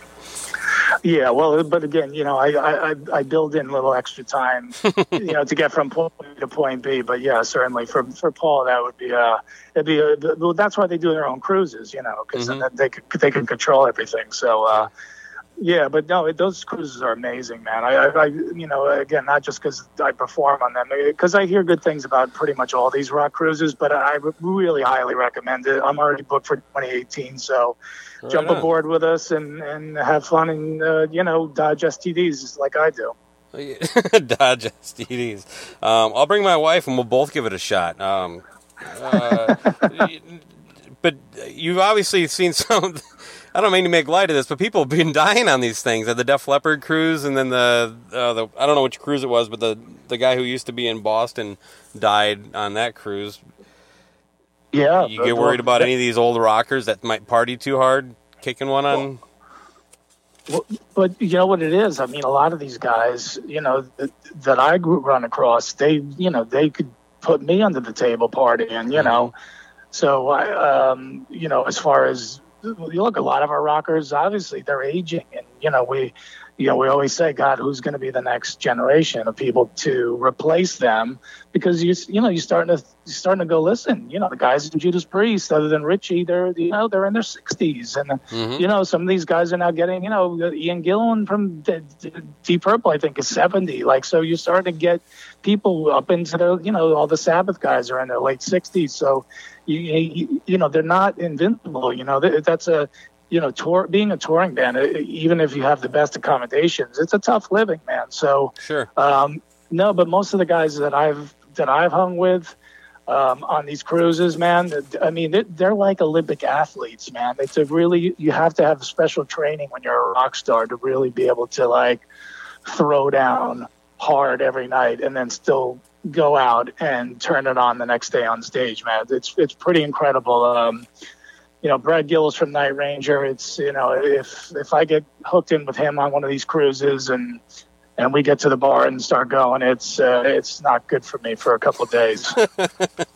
Brad Gillis, I would not have picked that one. Yeah, he's, there's a phrase called Ranger Danger, and he's pretty much the reason for that saying, because once you get in Ranger Danger with him, it's you're definitely going to be nursing a lot of hangovers. Oh man, a great guy. On the Night Ranger bit, I don't know if you heard, but Kelly's not feeling the best, so best of wishes out to him.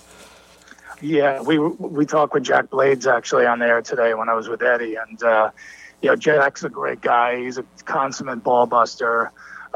Through and through, which is why we love him.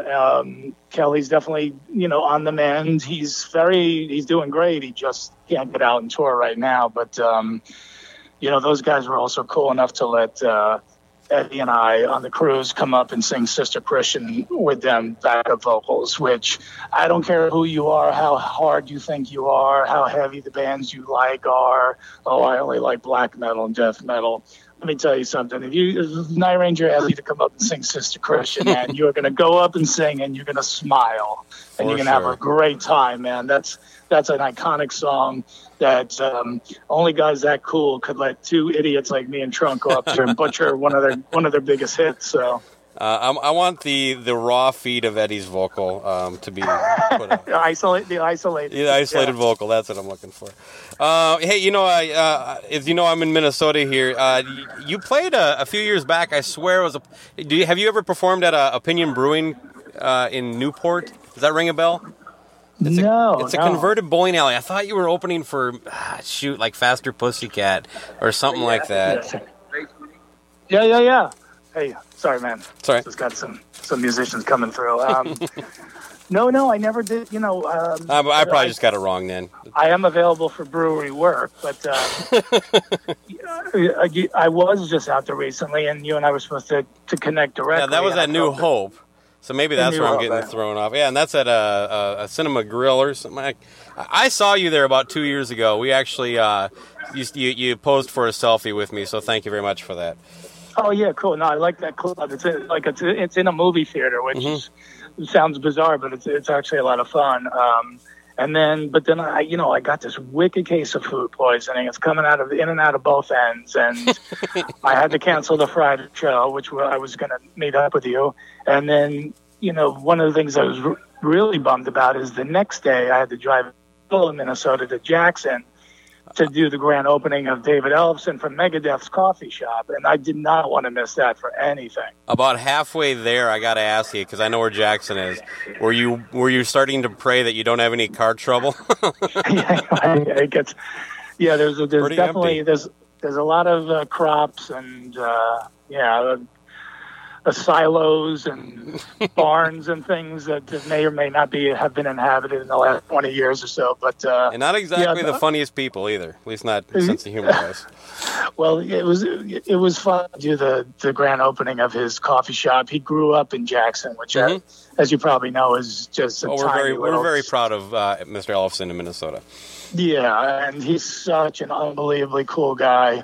I performed at the coffee shop, and we signed stuff for fans and took photos, and then we went to the grave of Mary Jane Twilliger, who is supposedly a witch who was buried alive at the Loon Lake Cemetery by her father, and that's where Megadeth got the song Mary Jane from. So Far, So Good, So What. Yeah, a lot of people think it's a song about weed. It's about a dead witch. It was not really a witch. She was just a regular girl, but that was sort of the folklore of Loon Lake Cemetery, and that's and then the kids used to go up there and drink and kind of tempt their fate, but messing around with her grave to see if it was haunted. And I guess the story was the two Daves from Megadeth would go up there and drinking and hanging out up at the grave, and they ended up writing that song. So we did a guided tour with the fans, and we went up there and with a paranormal expert, and we were asking the spirit of Mary Jane questions and things. So it was just such a cool day, and I was still definitely not feeling 100%, but thanks to Ellen's super strong coffee and just everybody in such a up and positive mood, I had a killer day, and then I came back to New Hope and did my show at night. So the show go good? So it all worked out, and then I passed out like a mofo and slept for like 14 hours and came home. All right. You tour with bands from time to time. Is that a tougher gig than like just a straight up comedy show? Yes, it's much tougher. You're definitely in attack mode way more. Because people are standing. They've been watching bands. They're sort of in a certain mindset in terms of the performance on the stage. So as a comic, you got to kind of you got to bring that. You got to bring what's usually missing in a comedy show. I'm not the type of comic who stands, with my leg up against the back wall and, so what do you guys want to talk about now? Like I come out of the gate, attacking right from the beginning. And so it's definitely a quicker pace. It's definitely a bigger, louder kind of show. And, when I do something like that and then I go to a comedy club, I have to sort of like talk myself down. I'm like, could Don relax? These are nice people. They paid to be here. They're sitting. They've had a reasonable amount of drinks. You don't have to yell and scream at them. And then I could kind of bring myself back down to comedy club level. But I tell you, man, I really love being out with bands. I think it's so cool. Yeah, is it hanging with them that makes it fun, or just more of the challenge, or everything, all the above, or? Yeah, all the above, man. It's really cool because it's a different exercise. Like it's so different than doing a comedy club, but yet this is my audience. This is my scene. It's like I'm those people. If I wasn't up on the stage doing it, I'd be down there, waiting for whatever band to come on. I always loved the early days when a comic would open for bands, and that was a cool thing. And then for so long, man, it was not a cool thing. And I'm happy to be one of the few comics, in the modern day that's kind of made it a cool thing again, man. Mm-hmm. And I think it is great because, you go see a headlining band, and sometimes you sit through, 6 local bands, and they all sound the same, and some of them are not very good sometimes. Why wouldn't you if there's a guy crazy enough to go up there and tell jokes for a half hour, why wouldn't you want that in the mix? What's the worst that could happen? You go, okay, this guy's not funny, I'll go to the bar. I'm with you. I've only seen it done a couple times, and I liked it both times. So cool. Yeah, it's definitely, myself, Jim Florentine does it as well. Jim Brewer's amazing at it. Jim Norton. All my Jersey crew are kind of the guys who all do it. Brian Posehn from the West Coast does it as well. He's on Big Bang. Again, Brian, but Brian will tell you what a nerd he is. Oh yeah, Brian's a double nerd. He's a nerd, and he's a metal nerd. So we all live in a Big Bang world, apparently. Hey, you guys supported Dio a lot, obviously, and I know you've been involved in some of the charity work over the years with the Stand Up and Shout Cancer Funder. What are your thoughts on the Dio? The hologram Dio? Great question, because I was talking about this with somebody the other day. I met the guy Jeff Pizzuti who created the Dio hologram. I saw the clips online, and I thought it was good. You obviously, as a fan, you kind of have, you debate in your head, you have mixed kind of feelings about it. But he and I talked about it for about a good half hour at this award show in New York. And he just said to me at the end, he goes, "Bottom line, dude, would you go see it?" And I said, "If we're just cutting right to the chase, yeah, I really would, and I will go see it if it comes around, because I know the people in Ronnie's camp care about him, they love him, and they wouldn't let it be done in a crappy way. I know that it's going to be done. It's going to be done in a respectful, proper way. So yeah, I'm thumbs up on it. But I totally get if you tell me you think it's the worst thing ever, I could see your side of it too. Yeah, my co-host and I are split on it. I think it's a little creepy. He's all for it. He even thinks you should do it with some living people that can't perform as well as he used to. Right now, he wants to expand it. Yeah, that's what I was saying to Eddie Trunk before I go. The thing I was going to mention to Jack Blades when we had him on the phone was, the next time a band member goes down, hologram him. You know what I mean? Like he's, they don't have Brian to die Johnson. you don't have to die to hologram him. Just put him in there, man. Yeah, Brian could sit home in Sarasota and go fishing and keep collecting his millions, and then his hologram could be performing all over the world. Oh God. So Communication Breakdown, that comes out April 21st. Looking at the track list, I'm curious, what is finger banging about? Well, dude, if you're almost 50 and you don't know what finger banging is, I can't help you there. You have to all you got listen for to me the is a album. cheap shot. I guess I should have expected that. It's an album full of cheap shots. Okay. And Vagina No-Nos, can you give us an idea what some of those might be? Well, again, I think, you and your wife might need some serious counseling and therapy. Great. Now she can't listen to this. If you don't understand what you should. Oh, no, I get that there are vagina no-nos. I'm asking, do you want to give us a taste? Is it a list?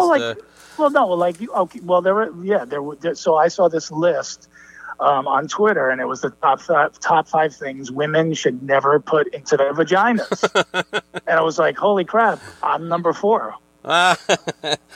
Oh, love so it. So that would be an example of one of the vagina no-nos. But there's many. But, that's a free one. You have to download if you want more. No, that's all a little tease. So you can go to the go ahead. No, you get a one-liner and that's it. Then you got to go listen to the rest of them. Mm-hmm. And then that was good too. To me, I think it's a very good tease. I'm looking forward to it even more now. And obviously, we can just type in Don Jamieson in a search engine. You're going to get your website. You're going to get Facebook. I believe it's donjamieson.com, right?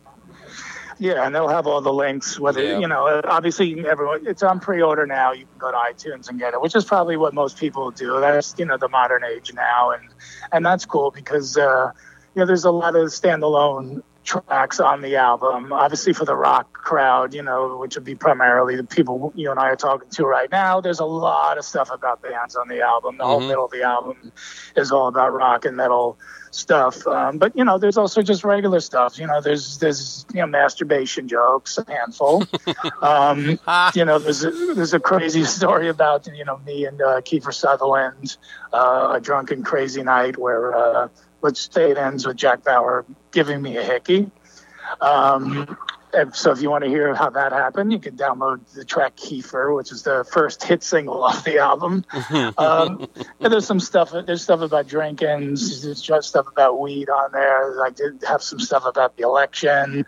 I have a near-death experience on a skateboard. I have a story about almost having a threesome. I'm the only comic who puts where I didn't have sex. Most comics who go, oh, let me tell you about this threesome I had. I have a bit that where I almost had a threesome, but it didn't go down. So that way I'm not bragging. I C-blocked myself on that one. But, so yeah, there's a little something for everybody on there. I'm real happy with the way it came out. And, I perform in Ohio a lot. That's where I recorded the album. And for some reason, those crazy bastards get me out there. Have you ever had to record a comedy record second or third time because the audience kind of sucked?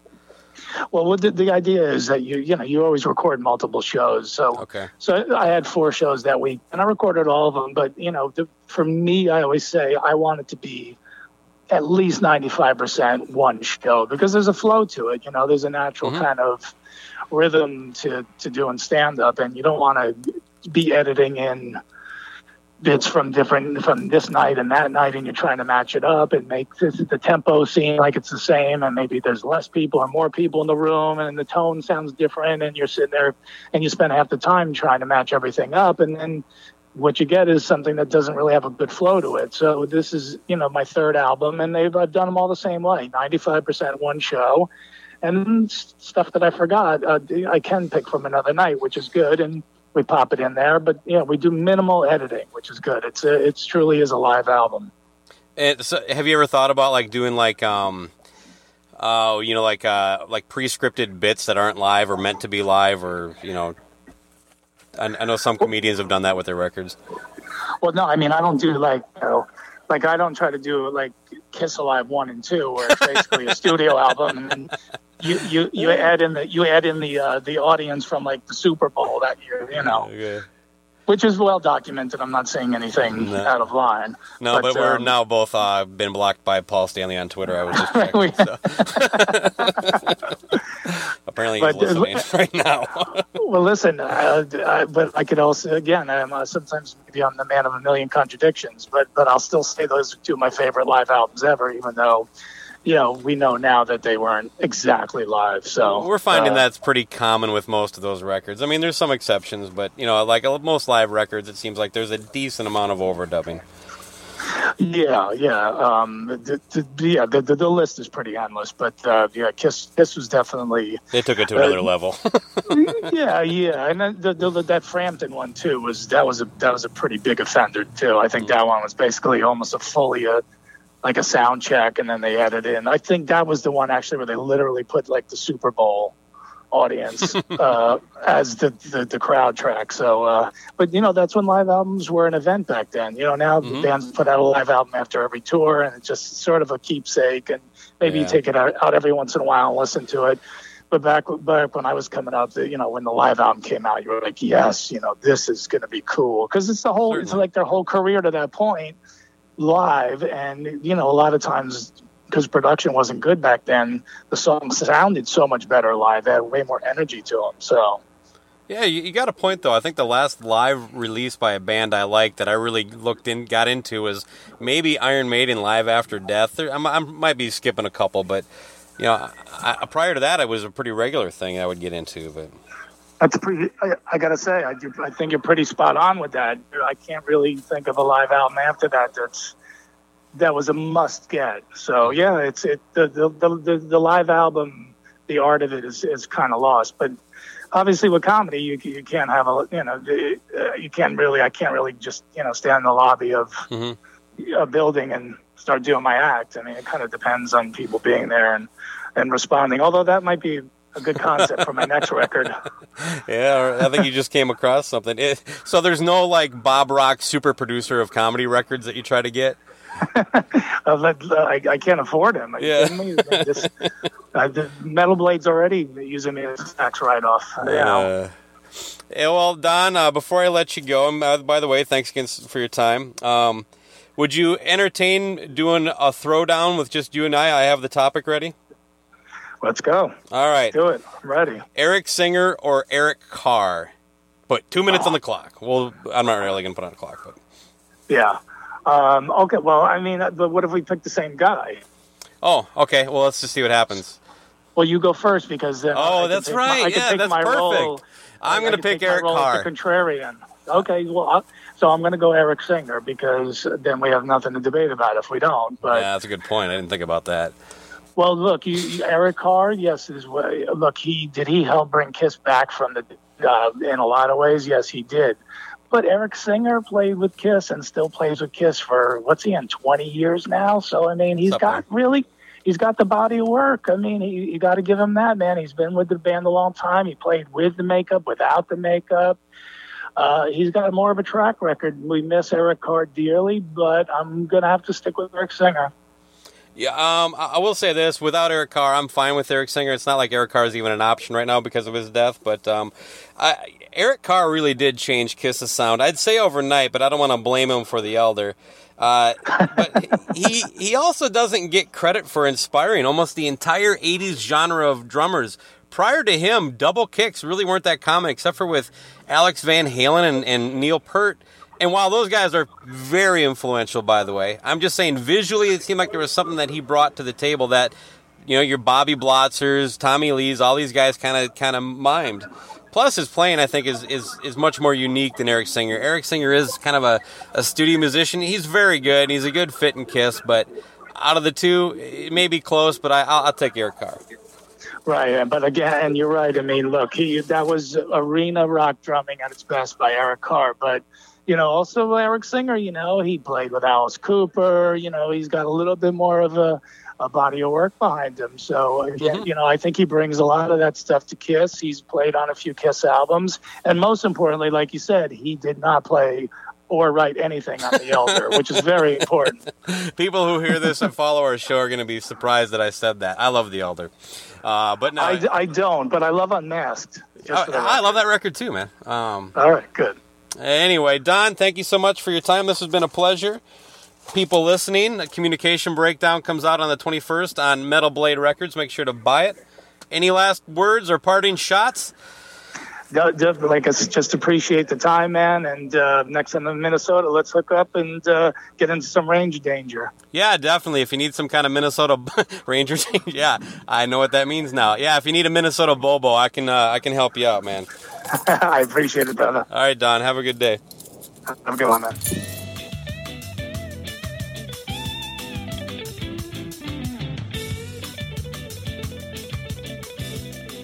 If you'd like to continue to hold, press the pound key. Okay. Main menu. If you are calling because you accidentally left a 5-star review when you meant to leave 51-star reviews, press 1. If you are calling. It's NFL draft season, and that means it's time to start thinking about fantasy football. FantasyPoints.com features industry-leading experts and prognosticators using proprietary hand-charted data to help you score more fantasy points. FantasyPoints.com is the place to go for whatever kind of fantasy football you play. Whether you play fantasy football, daily fantasy sports, or do a little bit of everything, Fantasy Points has the meticulously researched content to guide you to victory. And why wait for the fall? Fantasy Points also covers the new spring football league, the UFL. Join the guru, John Hansen, Scott Barrett, Joe Dolan, and other massive names in the fantasy football universe with an exclusive offer. Use code Pantheon for 15% off any Fantasy Points package, including the all-in package, with access to every article, tool, and data nugget that Fantasy Points has to offer. That's FantasyPoints.com and code Pantheon for 15% off at Fantasy Points. FantasyPoints.com, code Pantheon. Score more fantasy points.